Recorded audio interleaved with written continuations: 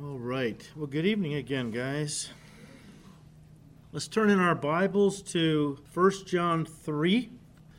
Last week we got as far as verse 15, but I'd like to back up just briefly because it's all connected. Tonight's study with the two verses we finished with last time, or three verses. So 1 John 3, verse 13, John said, "Do not marvel, my brethren, if the world hates you. We know that we have passed from death to life because we love the brethren. He who does not love his brother abides in death. Whoever hates his brother is a murderer, and you know that no murderer has eternal life abiding in him." And as we said last time, when I think a lot of people read this, they see the word murderer, and right away they say, well, I've never murdered anybody. This is not really talking to me, and they move on. Often not even realizing, if they're new to the Bible and just starting to read it for themselves, often not realizing what Jesus said in the Sermon on the Mount in Matthew chapter 5, how that God doesn't just look at outward actions when he says that somebody is sinning. He looks at the attitude of the heart. It's not just the outward actions of our lives that determine sin, because God looks at the heart. And he looks at what is motivating the outward action. All sin begins in the heart with a thought, a desire, a motivation. And Jesus said, if you harbor hatred in your heart for another person, even though you don't physically kill them, murder them, in the eyes of God, you've murdered them in your heart. As we said last week, when people stand before the Lord, it's not only going to be what they did, but what they wanted to do. What they would have done if they could do whatever they wanted to do and not have to pay any price. God looks at the heart. And so that's very important that we understand that. But I bring this up because of the context. I want you to understand, as John states this, don't misunderstand what he's saying. He's not saying that a murderer cannot be saved. He is saying that a saved man cannot continue as a murderer. Verse 15, whoever hates his brother is a murderer. And you know that no murderer has eternal life abiding in him. So the idea is sin in the heart again, but also to understand that, a person can be saved from anything. The grace of God is sufficient to save anyone from any sin. I mean, Paul said in Romans, and the Greek put it this way, where sin abounded, grace superabounded. So no matter what you've done, and I know the devil is telling people all the time, your life is too bad. God would never accept you. You've lived too bad a life, too wicked. You've murdered people. Why would God ever forgive you? You're beyond redemption. I told you a few weeks ago, I heard a story of a guy who was a professional assassin. Now, they didn't reveal his name and where he lived or anything. I assumed he was living in another country when this was going on. But he had over 300 people he had killed. A professional assassin. And God began to work. I only caught the last part. I don't know exactly what happened. I know the Holy Spirit was working. And this guy finally accepted Christ. Now, he didn't say it, but I know it's true. He didn't say, I'm continuing to be an assassin because the money's good. Obviously, you walk away from that completely. Amazing. So nobody is beyond the grace of God. But that doesn't mean you can receive Christ and continue on in that sin. And I think in part this is what John is really kind of hitting on. Why is he doing this? Because he understands, even in his day as there are today, a lot of folks who go to church and say they have received Christ, they're Christians, and yet nothing really has changed in their lives in the way they're living, except maybe they go to church once in a while and maybe read the Bible occasionally. So John is wanting to explain to it. He wants to encourage the saints, those who are truly saved, but he also doesn't want to encourage those who are playing games. It's a fine line he's walking, but the Holy Spirit, of course, is allowing him to do that. But verse 16, by this we know love, because he laid down his life for us, and we also ought to lay down our lives for the brethren. Now, in saying this, John no doubt had in mind the words of the Lord Jesus Christ in the upper room the night before his crucifixion. We just celebrated communion, which also took place that night, hours before the cross. And John, in saying verse 16, no doubt has in mind the words of Jesus, which he spoke in that upper room during the Last Supper. John 13, verses 34 and 5, a new commandment I give to you, that you love one another as I have loved you, that you also love one another. By this all will know that you are my disciples, if you have love, and the Greek is fervent love for one another. Now, I realize that we kind of touched on this a few months ago, but since John brings it up, bear with me. I just want to touch on it briefly again. The word new, a new commandment I give to you. The word new there does not mean new in time, because in the Old Testament, God commanded his people to love others. It wasn't a new thing. I mean, the commandment to love others goes all the way back to the Old Testament. The Greek word there in verse 34 means new in the sense of not new in the sense it has just come on the scene. No, it means new in experience or fresh.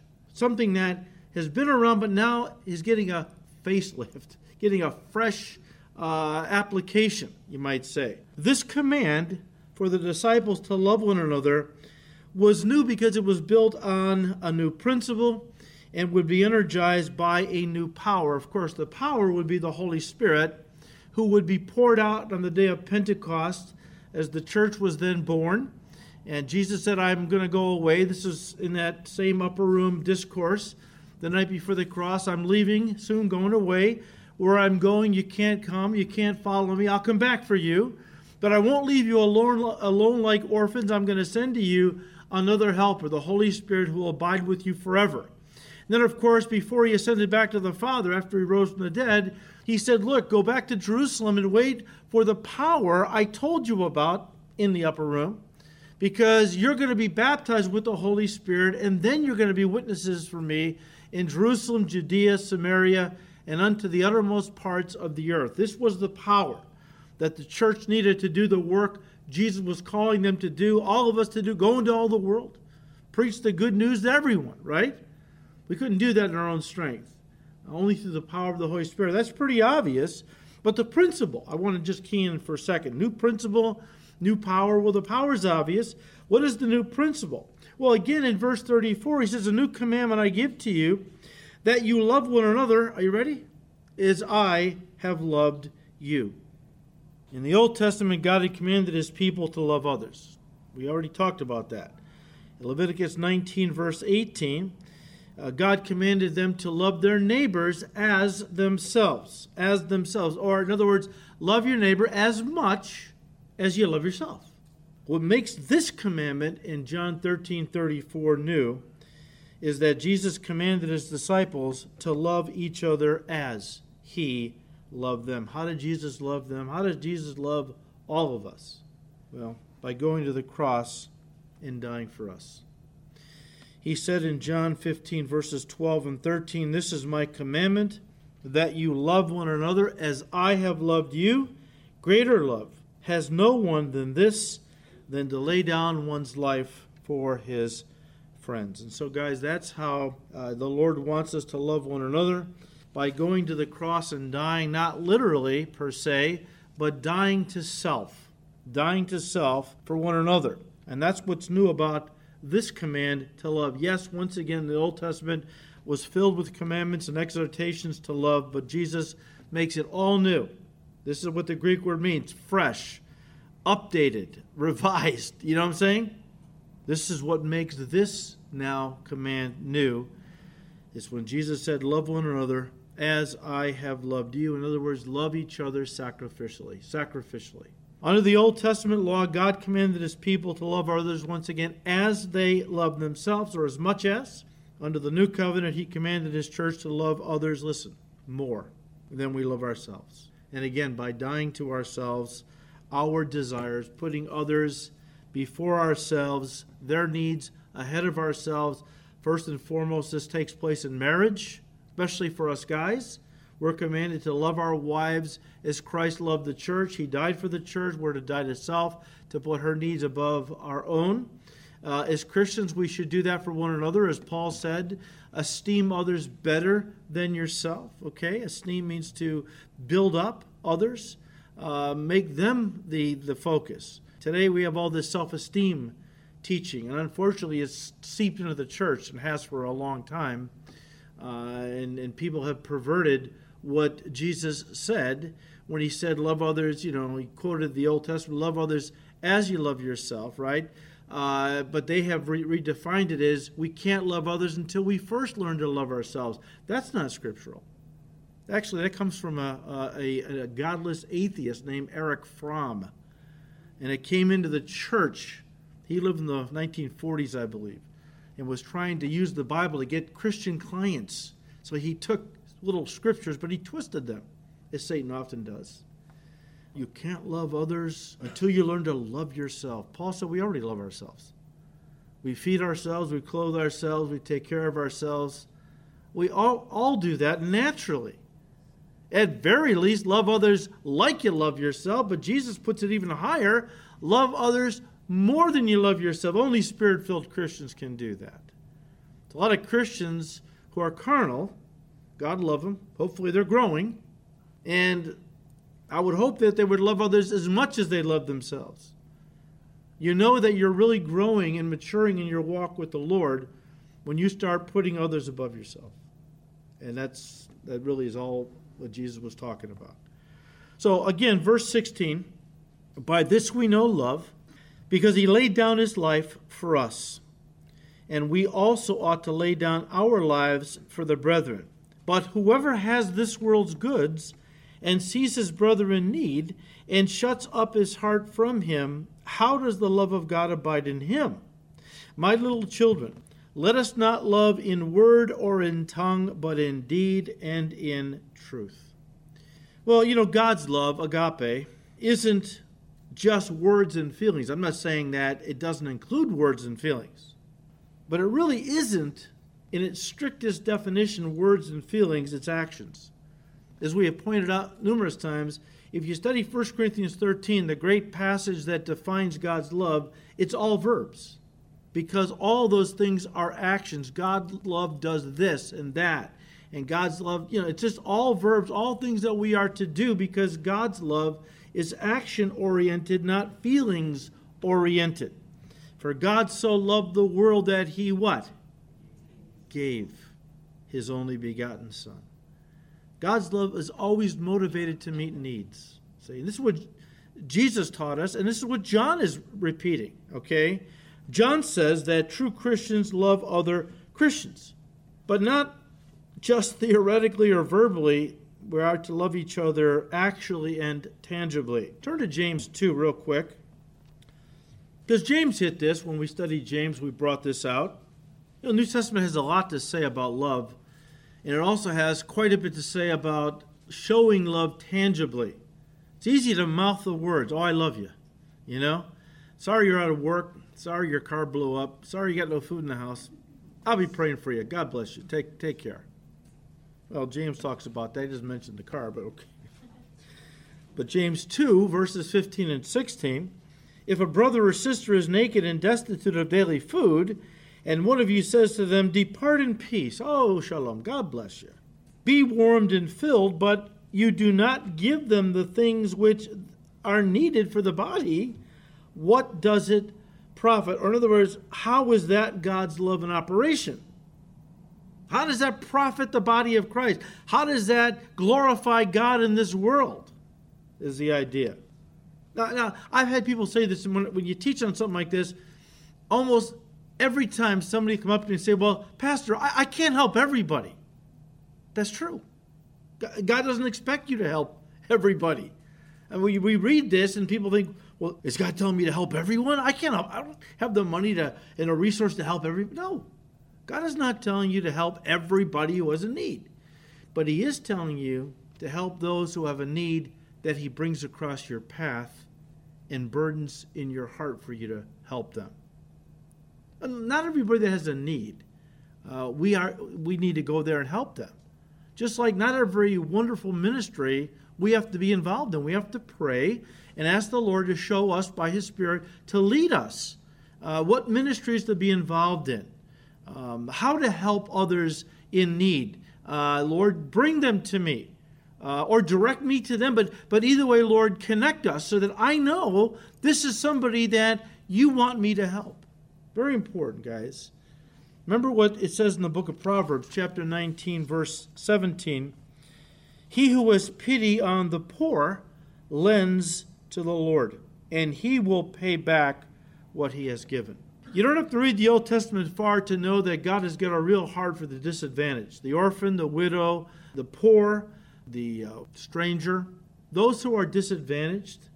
And God has a real heart. In fact, here in other places, God says, look, if you will treat the poor kindly and provide them with what they need a meal, you give it to them. They need some clothes, you give them to them.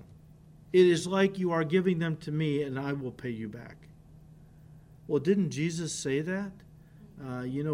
Whatever you do to the least of these, my brethren, you do to me.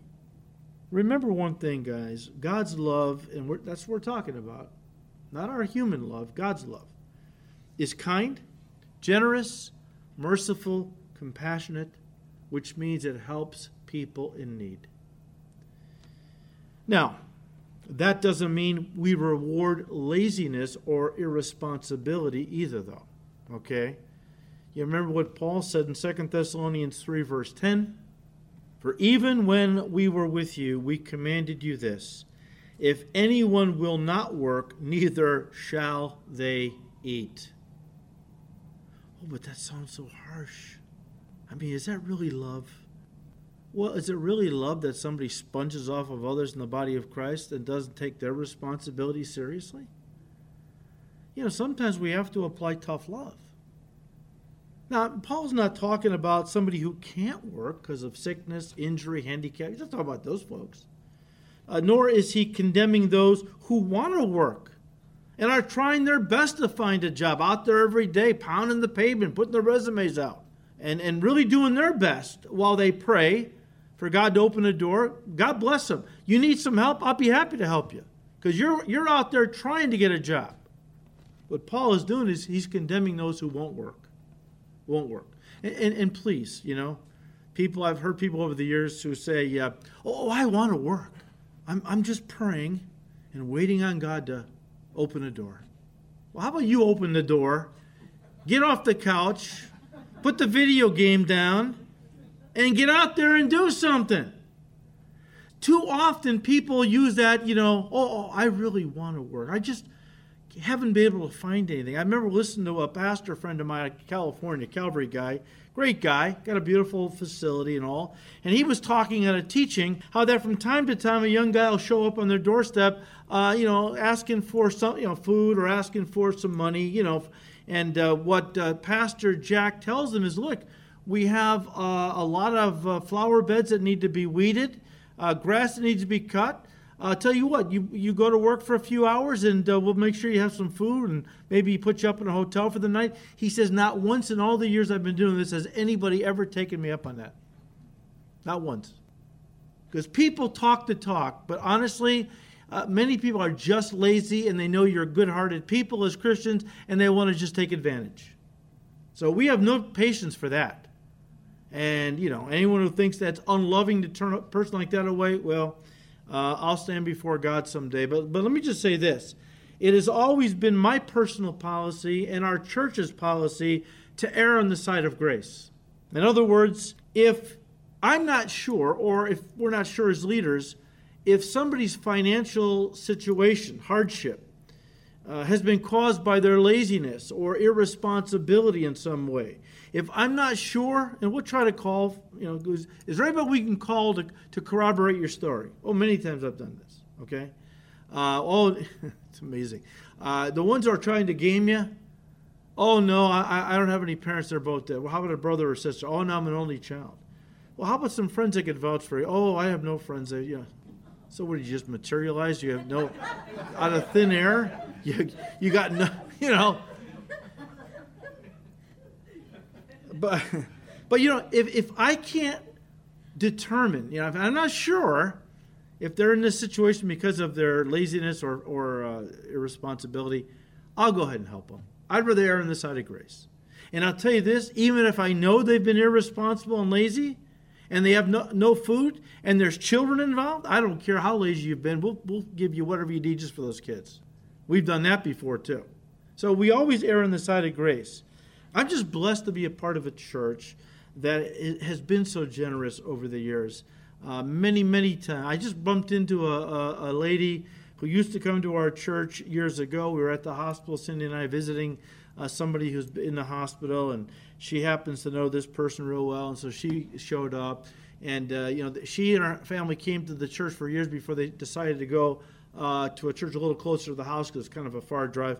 And I remember that years and years ago when she was attending this church, her husband decided to just abandon them for a whole year.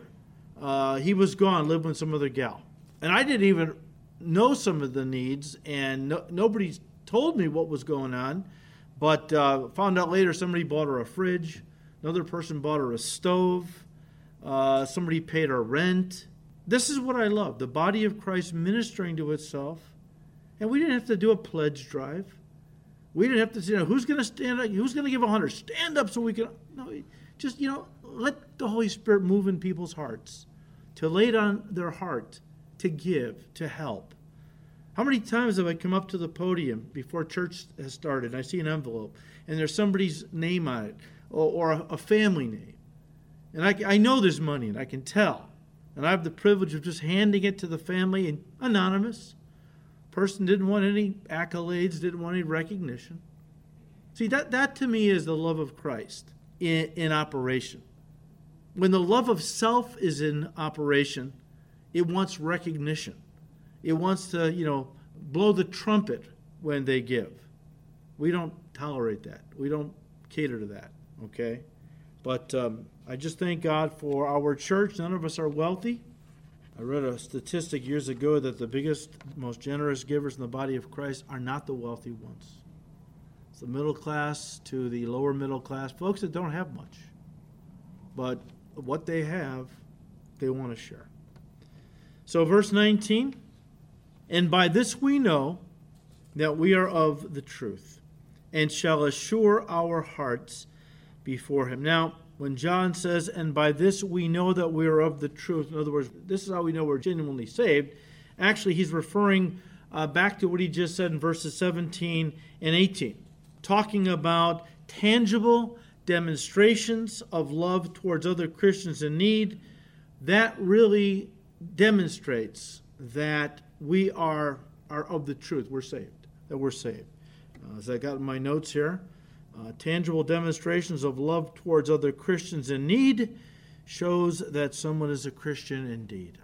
Tangible demonstrations of love towards others in need, Christians especially, demonstrates that we know him for real, that we're genuine. Once again, guys, loving Christians tangibly is something John continually points to as an evidence that they are genuinely saved. I'm not sure if anyone in the room knows who Gail Irwin is. Gail has come out to speak at our men's retreat years ago. He goes all over the world teaching, preaching. He's a wonderful man of God. And he tells a wonderful story. Now, we're talking about how we know we're saved because of the love we have for other Christians. And he tells a wonderful story about a man he knew when he was a boy. Of course, the man, he was already a man, this guy, when Gail was a young boy. And he knew him. He knew of this guy from town. And he said the man's name was Jake. And Gail said that Jake was the meanest, drunkest man in town. He said, and I quote, he would come to church from time to time, but that was only to beat up the elders. Yikes. One Wednesday night, Jake came to church, but not to beat anybody up. Remarkably, Jake gave his life to Jesus. He walked down the aisle of the little church and kneeled down at the altar. The next night, there was another meeting at the church, and the pastor asked if anyone wanted to share what God was doing in their lives. Jake stood up and said, I have something to say. Last night when I came here, I hated you people. Heads nodded in agreement. But something happened to me, and I don't understand this, but tonight I love you. End quote. What can you say about that? That is a divine, supernatural love that the Holy Spirit plants in the hearts of every believer, a love for other believers. And as John tells us, it's a wonderful assurance that we are born again. When we first started 1 John, we mentioned how that John wrote his gospel. He wrote his gospel that people might read it and be saved. Remember at the end of his gospel, chapter 20, verses 30 and 31, these things I have written to you that you might believe that Jesus is the Christ, the Son of God, and that by believing you may have life in his name. So John wrote his gospel that a person might be saved. He wrote his first epistle so that we might know that we are saved. Because this is something the devil will, again, we've talked about this many times. The devil wants to keep people from getting saved. That's his whole deal. To keep a person away from God's truth, his light. He wants them to remain in darkness, deceived, condemned, so that when they die, they're eternally separated from God. But if he can't keep somebody away from the truth and they get saved, the next thing he wants to do is he wants to somehow condemn them, that they lose the assurance of their salvation. Because no Christian is going to live like a victorious Christian who doesn't think they are a Christian from day to day or week to week. So John understands, look, our mission is to see people come to Christ. Once they come to Christ, now I need to help them to understand that they have assurance. Because you'll never be all that God wants you to be if you don't know you're saved, if you don't have the assurance. If he wrote this epistle for that reason. And 1 John 5:13, he states it clearly. These things I have written to you who believe in the name of the Son of God, that you may know that you have eternal life, and that you may continue to believe in the name of the Son of God. When I was growing up in the Roman Catholic Church, they taught that anyone who says they have eternal life, past tense, is anathema, cursed to the lowest hell. Catholic theology says that not even the Pope knows he's saved. Not even the Pope. If the Pope himself said he knows he has eternal life before he dies, he's anathematized.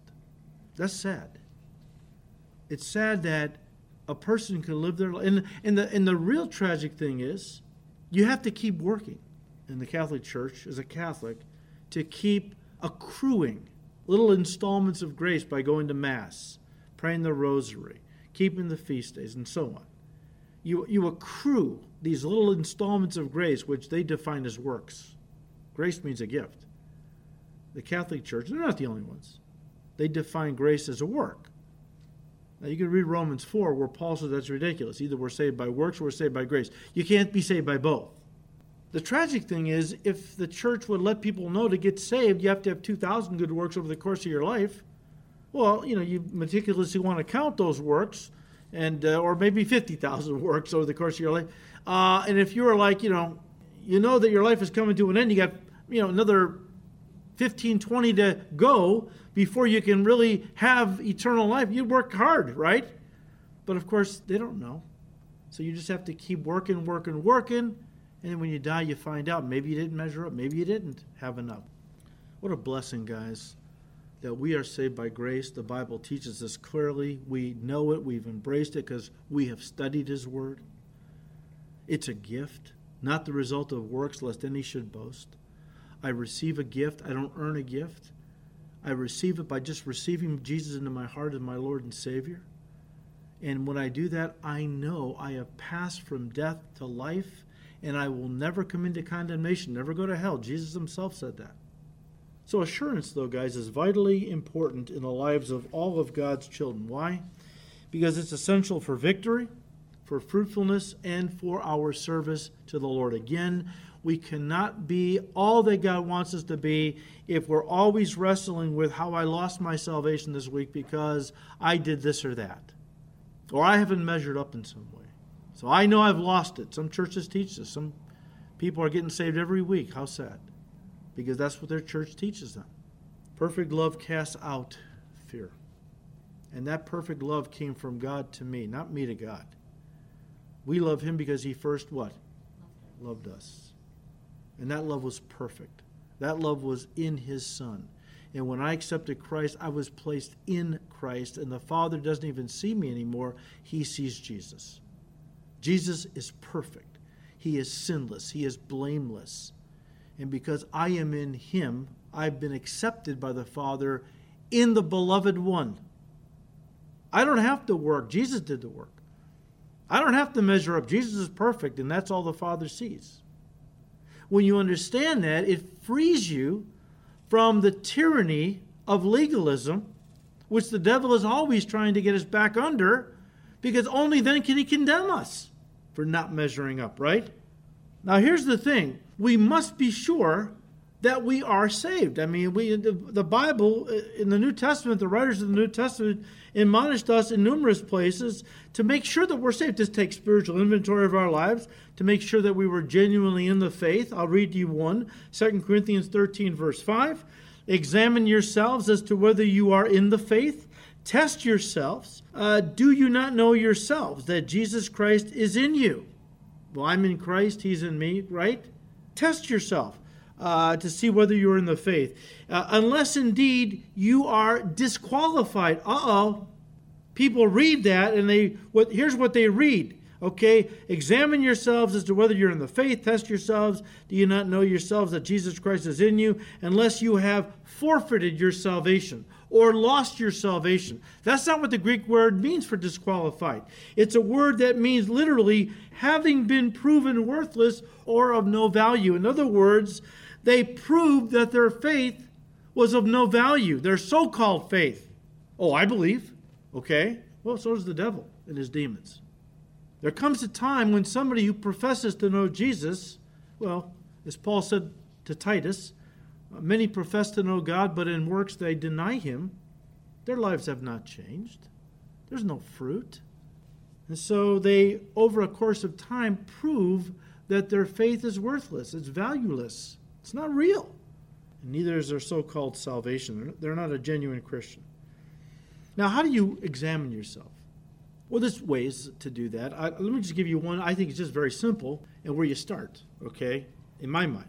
You can come up here and tell me what you do or what you've done. I think by this time we ought to know, okay? I used to do this a lot when I was a young Christian because I was terrified I wasn't real, okay? But after a while, you realize, look, this is not a flash-in-the-pan thing. This is not some passing fad. I'm in it for the long time. I've been a Christian 42 years. I don't think I'm still on probation, although I might be. But I think it's pretty well nailed down that I know Jesus. Not perfect, but I think it's put to rest any doubts that I'm not really a Christian. But here, how do you examine yourself? Well, let me just say this. I think the main way, the first way you do that is by examining, listen, your current life and comparing it with your life before you prayed to receive Christ as your Savior. I mean, is there a change in the way you approach life now? In the way you think? In what you value? And most importantly, has your life changed in the way you're living it since you've prayed to receive Christ? I mean, guys, I remember one of the gentlemen that came out to our men's retreat years ago, Wes Bentley. He's a phenomenal ministry in Africa. And Wes gave his testimony how that before he got saved, he was a communist, he was a liberal, he was a drinker, a womanizer, everything else, into money, had a six-figure job back in the 70s or 60s, a worldly guy. And once he got saved, then all changed. He became a conservative Christian, somebody who didn't drink, didn't smoke, went to church, wound up driving a car that second gear didn't work. So, it was just a junker. Happy as could be. His whole life changed. His whole worldview changed. What he valued in life changed. Right? I mean, come on, you guys, we were all there at one time. I know where my heart was at what I thought life was all about, making money and having nice things and whatever. And then God saved Cindy and I, and our whole approach to life changed. The way we looked at, our worldview changed, but the way we looked at life, how we thought, how we talked, everything changed. And guys, that's the question we need to ask ourselves. Is there a change in the way you approach life now that you've received Christ? I mean, someone who is genuinely saved will undergo a transformation, again, in how they think, how they talk, how they live, with whom they associate. It will be together those things become an unmistakable testimony that you are saved and being transformed by the Spirit of God from the inside out because He lives inside of you. People can argue with our theology all day long. They can't argue with a transformed life. And that really is the most powerful testimony, isn't it? In fact, people will say, a lot of Christians talk the talk. They know their theology, but there's no love. There's no kindness.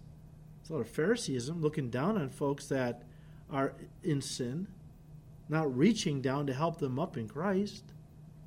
Guys, this self-examination is vital, because there are many attending churches across our country who think, listen, that as long as they believe with their heads the facts of the gospel, that makes them a Christian.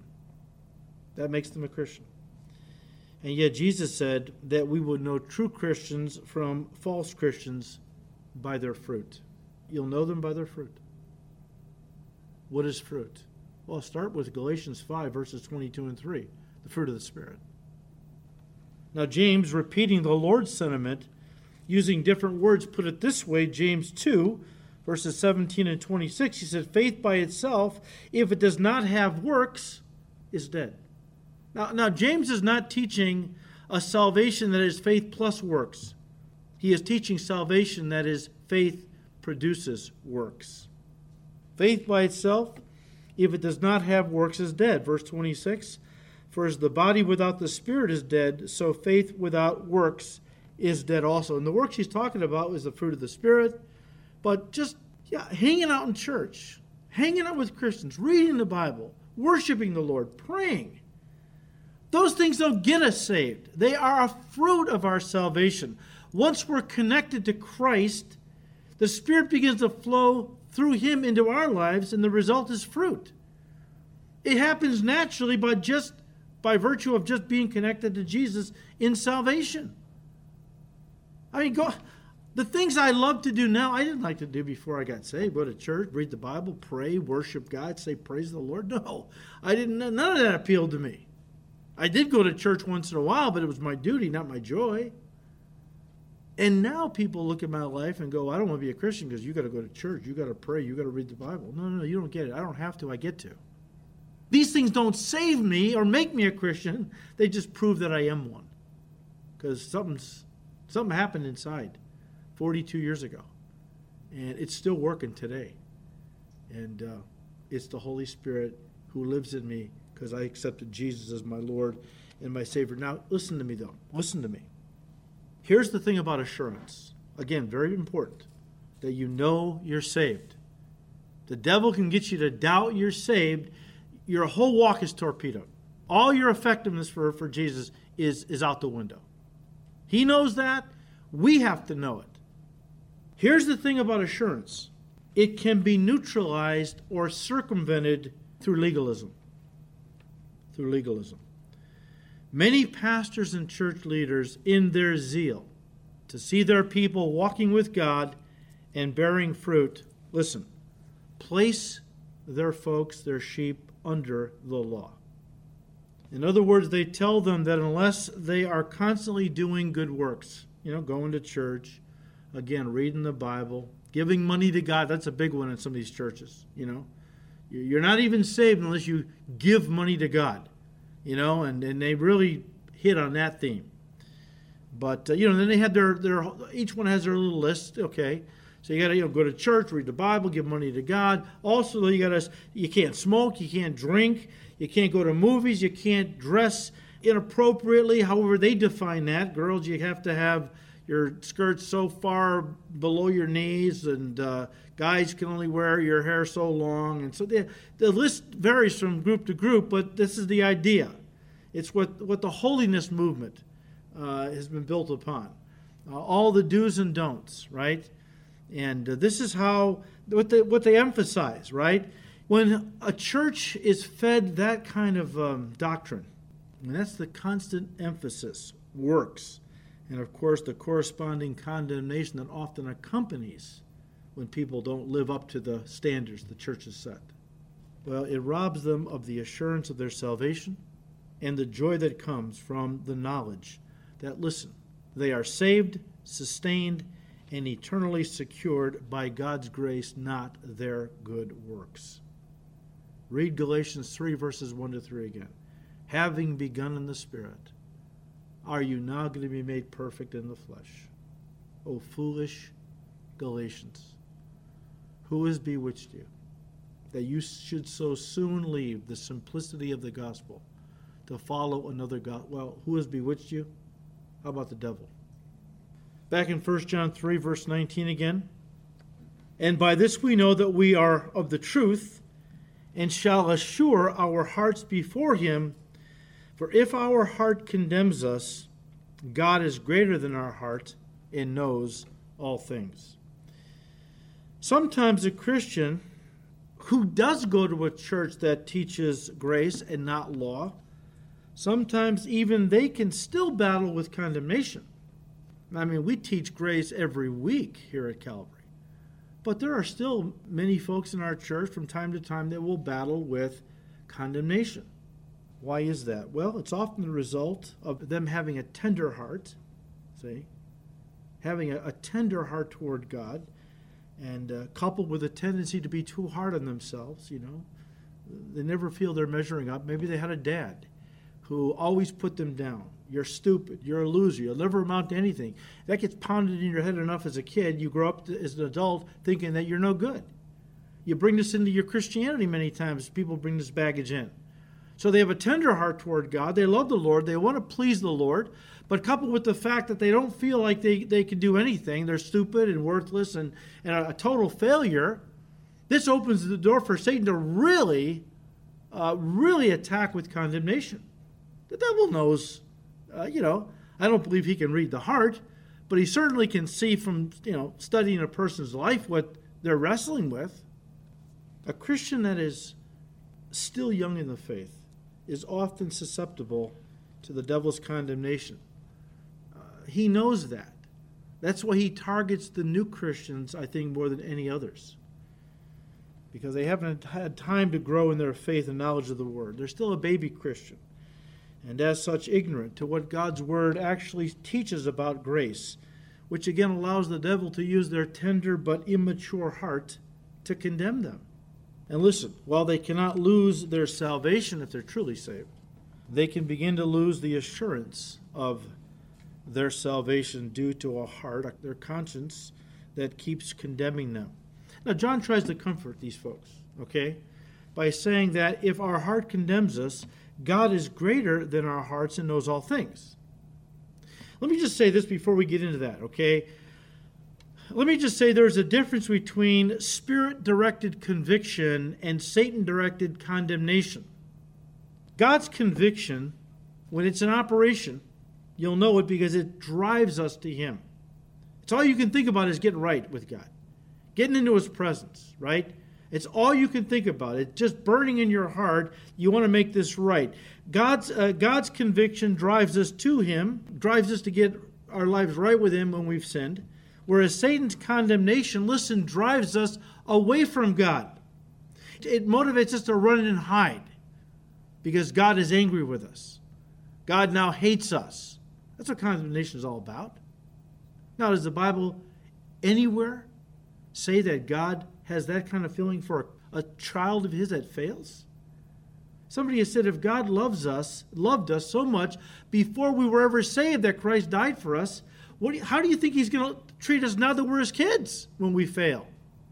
But see, if you don't know the Word, then you are susceptible to the devil's lies and his condemnation.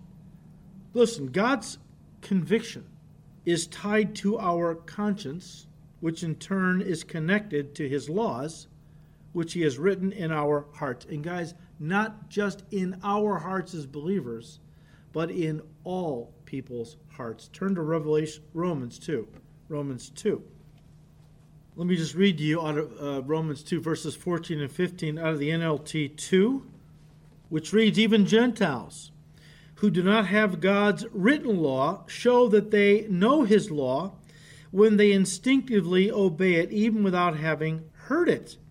They demonstrate that God's law is written in their hearts, for their own conscience and thoughts either accuse them or tell them they are doing right."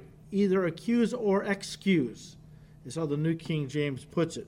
Guys, conviction is triggered through guilt. Guilt being the alarm system that God has put in place in our hearts to warn us when we have violated one or more of his commandments. When Christians or unbelievers violate one of God's laws, they feel guilty. Now, there are those working very hard to tell us all guilt is harmful. All guilt is detrimental. We should work very hard as a society to alleviate all guilt, because it's the basis for neuroses and mental disorders and so on. It's terrible. It's toxic. Well, misplaced guilt, misguided guilt, is definitely toxic and wrong. It's wrong for a woman whose husband beats her up all the time. It's wrong for her to feel guilty because she's not a better wife, because if I was a better wife, you wouldn't be beating me up. That's sick.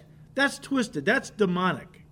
But when we violate something God has said, one of his commandments, and we feel guilty, that's good. Because then conviction kicks in, hopefully. Where you want to get it right with God. I realize, I've done something wrong. I feel that guilt. I know I did something wrong. And the conviction starts. Well, make it right. Come to me. Don't let it go any further. Come to me. Get it right. David didn't do that. He compounded his guilt when he concocted this plan to have Bathsheba's husband come home from the battlefield, and you know the story. And finally, he couldn't get this guy to get drunk and go home and sleep with his wife, so that he thought that David's child in his wife's womb was his child. So David had to send him back to the front lines with a letter from the king himself saying, put Uriah in the front of the line, heat of the battle. At one point, pull back to the archers from the wall, take him out. What did Joab, David's general, think about that? But he obeyed orders. Uriah died. You don't want to go there. You don't want to compound your sin. When you violate something God has said, and right away the guilt comes, and then the conviction, get it right immediately. But again, conviction is triggered through guilt. Guilt being the alarm system God has put in place to warn us when we have violated one of his commandments. And as I just said, when this alarm system sounds, when guilt kicks in, telling us we have crossed a line, we have violated something God has forbidden us from doing. When that happens and guilt starts, most people can't live with guilt. It's just too difficult. Most people today don't want to repent either, though. So what do you do then? Okay? Because guilt is all about you getting your life right with God. That's the option that God wants you, But if you don't like the way guilt feels, but you don't want to repent of your sin, what options have you got left? Well, as Paul said in Romans, you either justify your sin somehow, or you excuse it in some way, or what's even worse, you blame somebody else for the wrong you have done. Now, there are people that have done this so often it becomes reflexive. Whenever they violate a commandment of God and guilt starts, they immediately pass the blame, justify, excuse, blame somebody else, or accuse somebody else. Here's the problem. After you do that for a while, your conscience becomes, the voice inside of you grows weaker and dimmer and softer until it stops warning you altogether. Now you can sin and have no conscience to bother you, no guilt. That sounds the alarm, right? When a person does that, when they come to that point, what they do is they short circuit their conscience and render it inoperative. When a person effectively turns off their conscience, guys, they are what we would say is flying blind morally and will eventually crash and burn. It's only a matter of time. And again, the way you switch off your conscience is to ignore it by justifying why what you're doing isn't wrong. After all, everyone's doing it. And by the way, it just feels so right. How could something that feels so right be wrong? Because the devil has shifted us from absolute truth to subjective feelings as a basis for truth. In fact, as we said a couple Sundays ago, it isn't even a matter of absolute truth. It's your truth and my truth.